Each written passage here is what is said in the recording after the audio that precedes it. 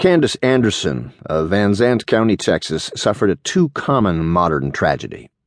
At the age of 21, on a clear November mid-morning outside Dallas, she lost her fiancé, Gene Erickson, to a car crash.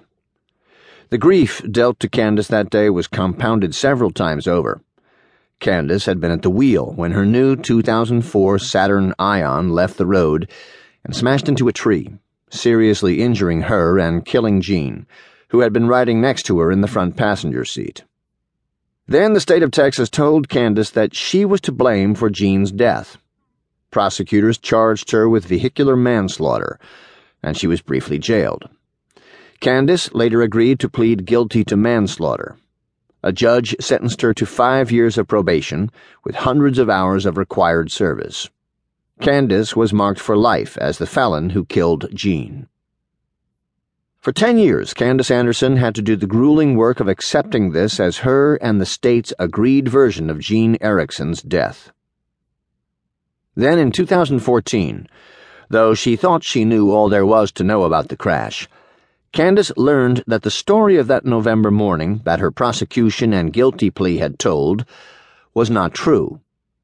Texas police and prosecutors, like their colleagues across America, must make discretionary judgments about which of thousands of fatal car accidents each year will produce criminal charges. In Candace's case, an officer thought Candace was acting erratically after the accident. No wonder. He arranged a blood test, which showed that Candace had a low amount of Xanax in her body, a medication she had taken the night before. Research does not establish that this medicine, at ordinary levels, impairs driving without ingestion of other intoxicants. There were no skid marks at the scene, where driving conditions had been excellent that day. Therefore, the state concluded, Candace's intoxication caused the accident that killed Gene. The truth was that Candace's car killed Gene.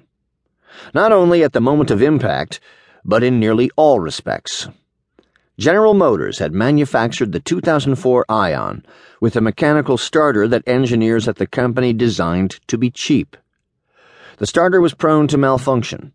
A driver's leg knocking the key chain in the ignition could cause the starter to rotate out of the run position, which meant, for this design of car, deactivation of power steering, power brakes, and, most importantly, airbags.